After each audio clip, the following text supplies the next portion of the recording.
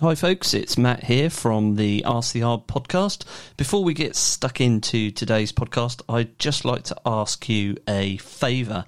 If you've ever got any value from this podcast, you could do us a massive favour by going to wherever you get your podcasts from and subscribing to the show and leaving us a review. You can also follow us on Instagram at go-rover, and that would be fantastic. So let's jump right into today's.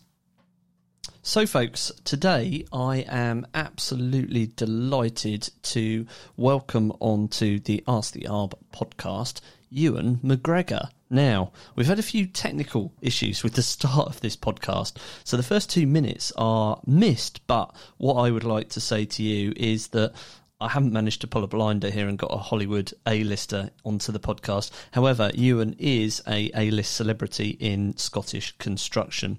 So Ewan McGregor is going to be on the podcast in a moment.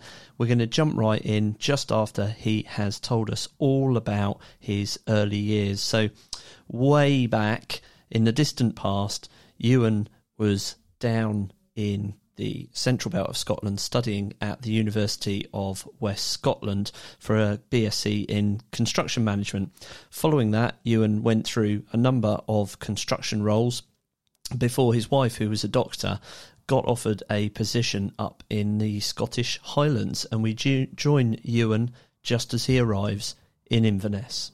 Several members of family have said, why don't you move back to the central belt? But it's not happening. No. We're here, we'll be staying here. No. I've been in the Highlands, I think, 10 years now, something like that. Well, that's how we met initially, wasn't it? It was your you brother. need to work in your accent. Though. Yeah. Oh, I know. It's tough. It's my son. I keep my youngest son, James, he's just turned 7, and he 1 week he's Scottish, next week he's not. I keep telling him he's first generation Scottish. Yeah, we're working on it. So you're up in the Highlands, and did you instantly go into running your own business? No. So when we moved up here, I carried on. I was with a company called BAM, which is still on the go, a huge international company. And for the first few months, I worked in Edinburgh and just commuted up on a Friday afternoon, went back down on a Monday, and then got a job up here working at Dounreay, which was a civils company, big civils company, well known, but they were doing building. And I started in December. The original project manager on the job was buried the week before I started. Cancer. And it went downhill from there. So I gave it a few months and then did various things. Worked for a steel company, ran their construction contracts throughout the UK. And then my wife became pregnant with her second child, but it was a difficult pregnancy, so I had to be home. And I got a job with Robertson Group. Oh, right, yeah. And we built the SNH headquarters in Inverness. So I was a project manager for that. And then when I left there, that's when I set up my own company. I mean, that's a fantastic building, isn't it? It is, yeah. It's been on for 16, 17 years old. Cool. I guess. I was up there with my other half, Katrina, the other day, and we walked up the hill up there. I'd not been up to Craig Dunane, I don't think, since we did a roof survey there for Jim at Kane Tech years and years ago when we first got into drones. Modelled the roof of the old hospital there, and that's the first time I've been up there since all that work's completed. It's quite the change there now. Well, that building, the SNH headquarters, that had the highest BREEAM rating of any building in the UK for a couple of years. Really? Yeah, we broke a lot of moulds on that one. Yeah. Just the way, because we had a high amount of renewable materials in it, or there was a lot of analysis, daylights, calculations, daylight penetration into the building, natural heating, cooling via the windows, a whole pile of stuff that hadn't really been done before. So yeah. There's a lot of ground broken on that. That's fantastic. Yeah, it's a real landmark. You can see that right the way around the city. And it's funny, it blends really well into the hillside, doesn't it? Yeah. It's not until you get up close to it you realise what a building is. We're building a visual picture there of something that most people listening to this are going to have no idea what we're talking about. So I'll have to pop a link in the description there. So Now, tell me about your role now and what kind of things that you do within your daily realm. So I set up Helica, mainly as a project management business, and we do that. We've kind of gone into doing Clarka Works quality control, and we do a lot of quality control work for Highland Council, the Housing Alliance, Highland Housing Alliance, Cairn Housing Association. We've done private work as well, but the Housing Association and Highland Council are the biggest clients that we have. Yeah.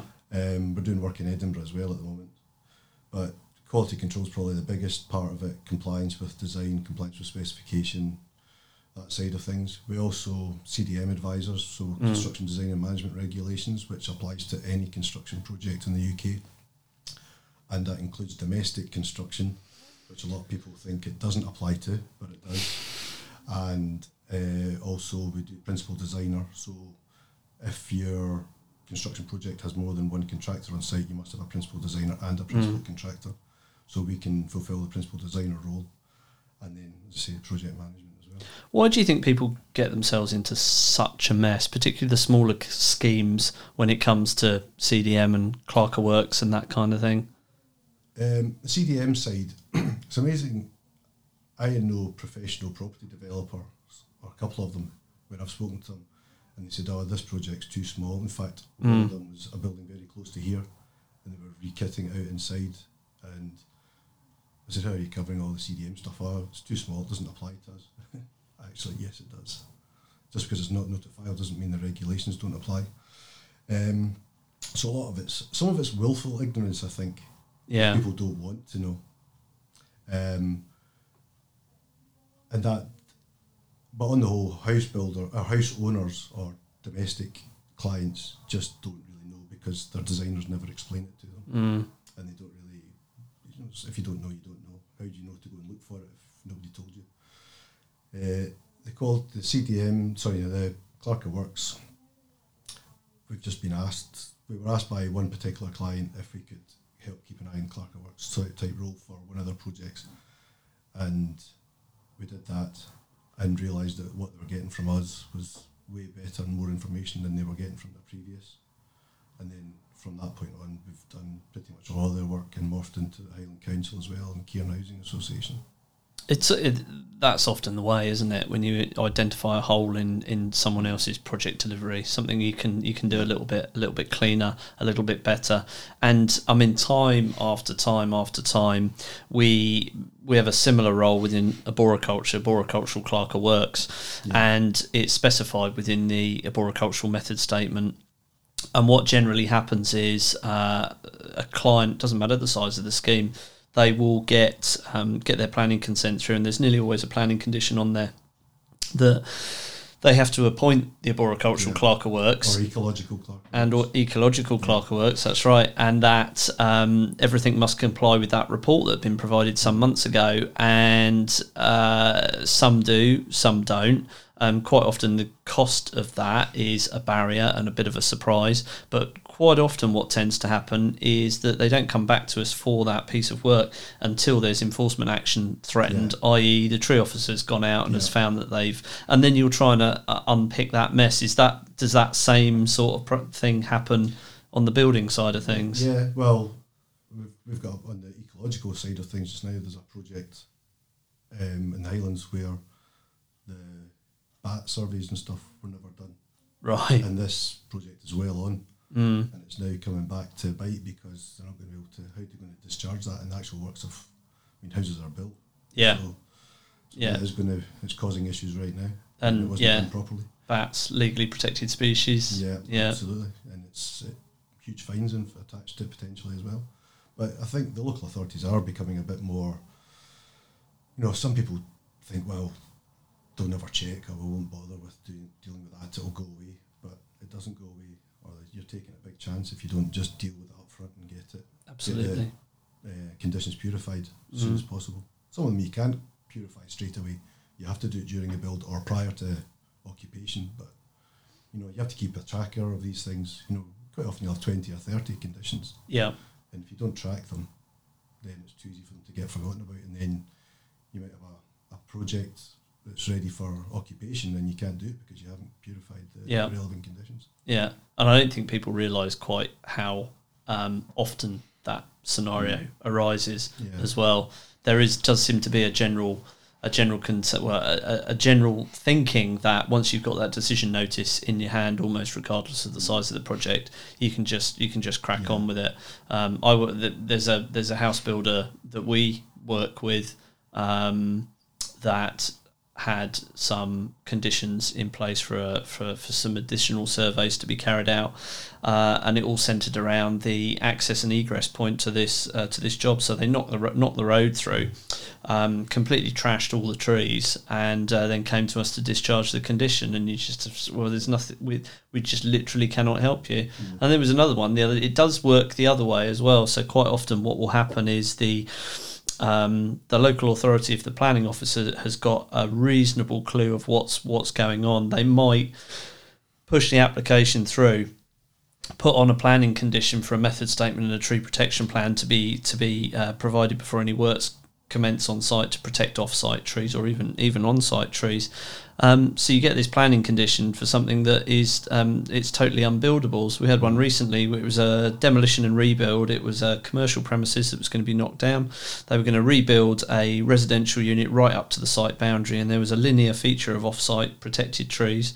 They put a condition on for a method statement and a tree protection plan, came to us for a fee to discharge it. They accepted our fee, sent over all the plans and stuff, and I had a look at it and I said, well, there's nothing we can do. You're building right up to the boundary, right through all the roots of the trees. The trees overhang the development site. There was literally no way it could be constructed with the trees in place.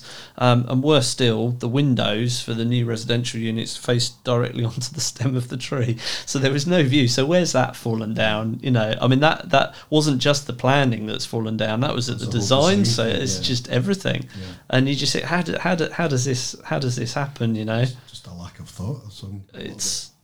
But I was speaking to somebody earlier on, and they were saying to me that we need to change our language around get through planning. That's the wrong kind of language. You know, we should be doing everything in the right order, starting very on in the process, making sure all the boxes are ticked.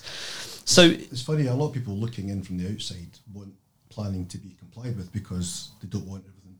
But when planning actually applies to your project, you shouldn't have to bother with it. That's a brilliant point. You know, it's funny how people change their mindset depending on whether they're the ones making the application. Yes. Or not.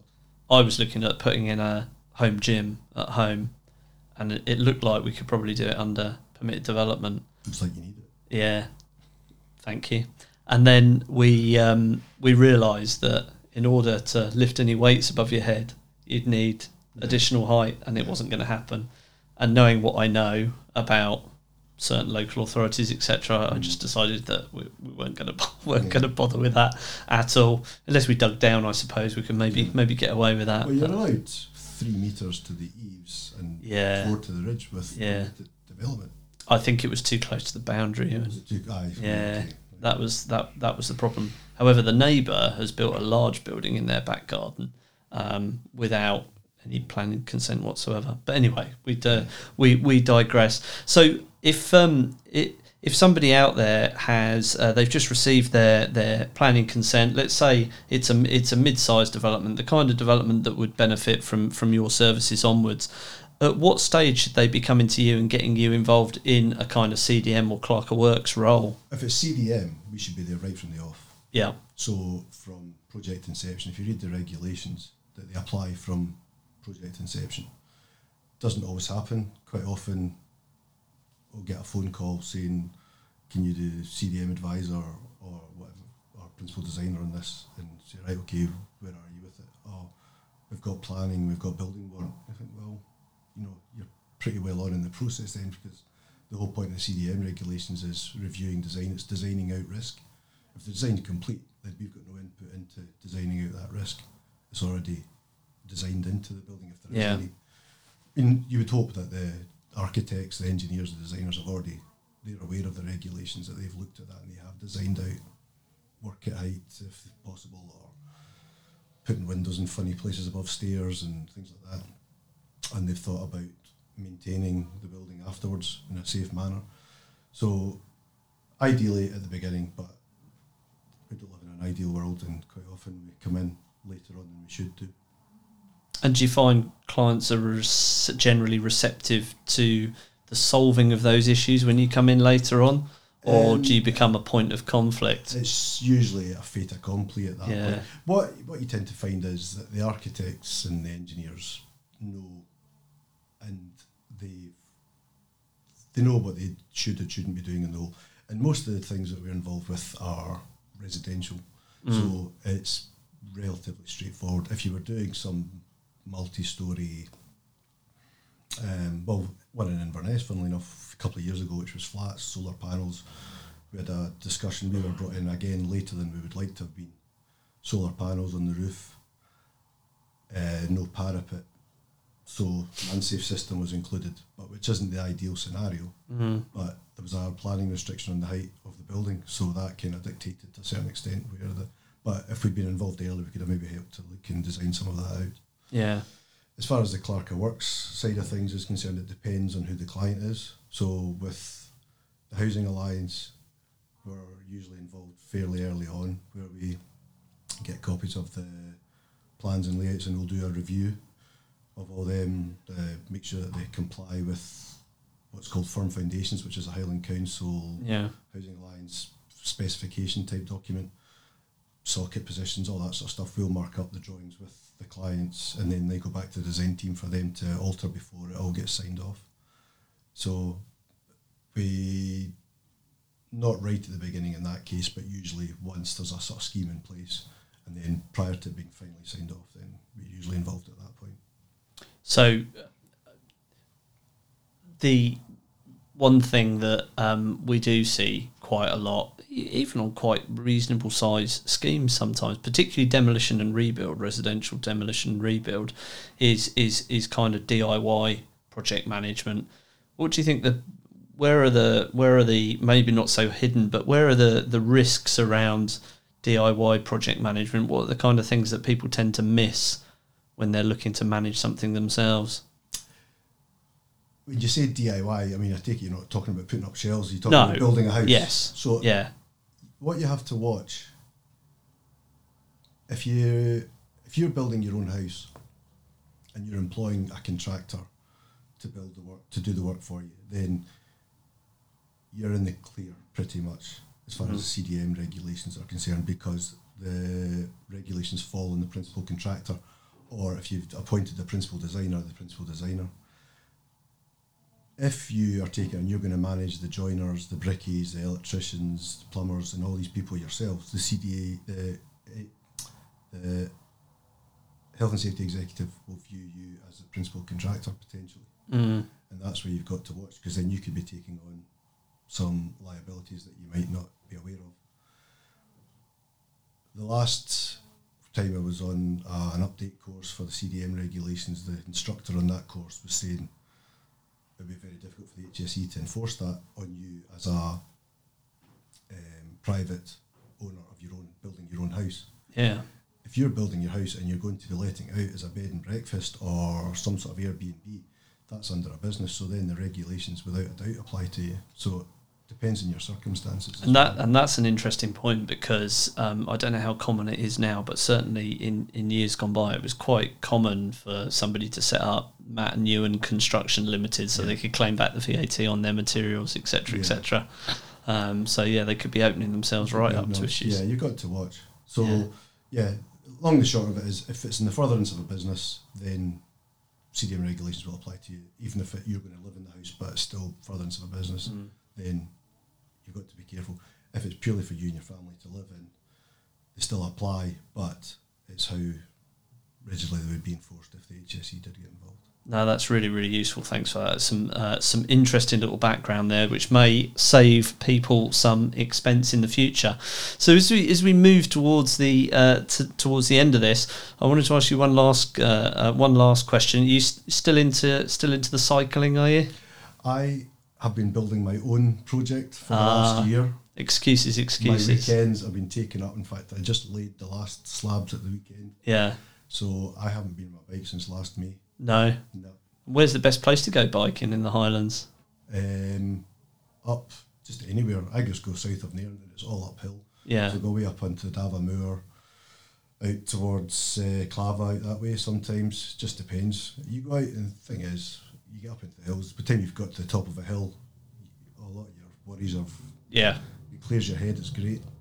And then depending how I'm feeling, I just keep going. Yeah. And some days it'll be 60, 70 miles. Sometimes it's just 20 miles, depending how much time I've got. But I've put my bike back together there last weekend. So now that the statutory is finished, yeah, I'll be getting out on the bike again. Yeah, no excuses, no excuses.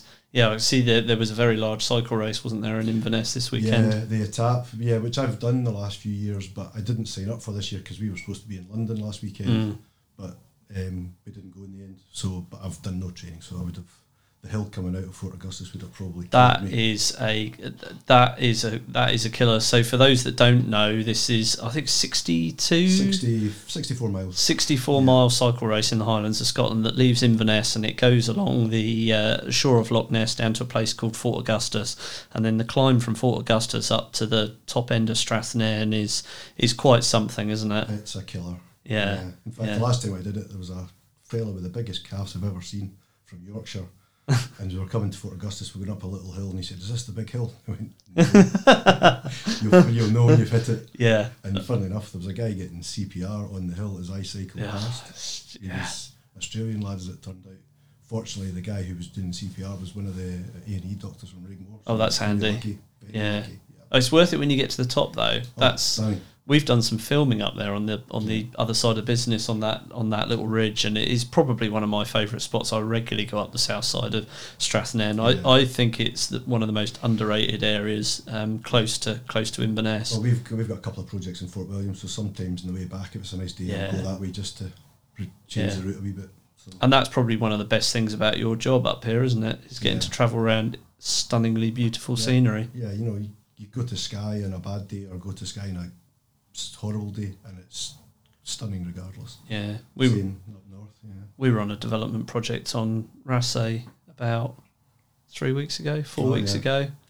And it's hard to call it a job sometimes. Yeah. So sorry for the London listeners, but there you go. Yeah. It's a beautiful spot. Yeah. So thanks a lot for coming in, Ewan.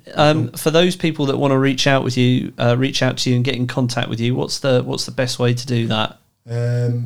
The website is helicapm.com and my email address is ewan@helicapm.com. That's EWAN.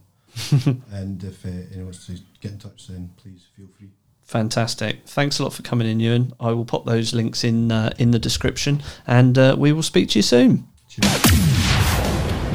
You've been listening to Ask the ARB. Your host was Matt Harmsworth. To get your planning back on track, the next logical step is to go to www.go-roavr.co.uk right now and get your instant quote today.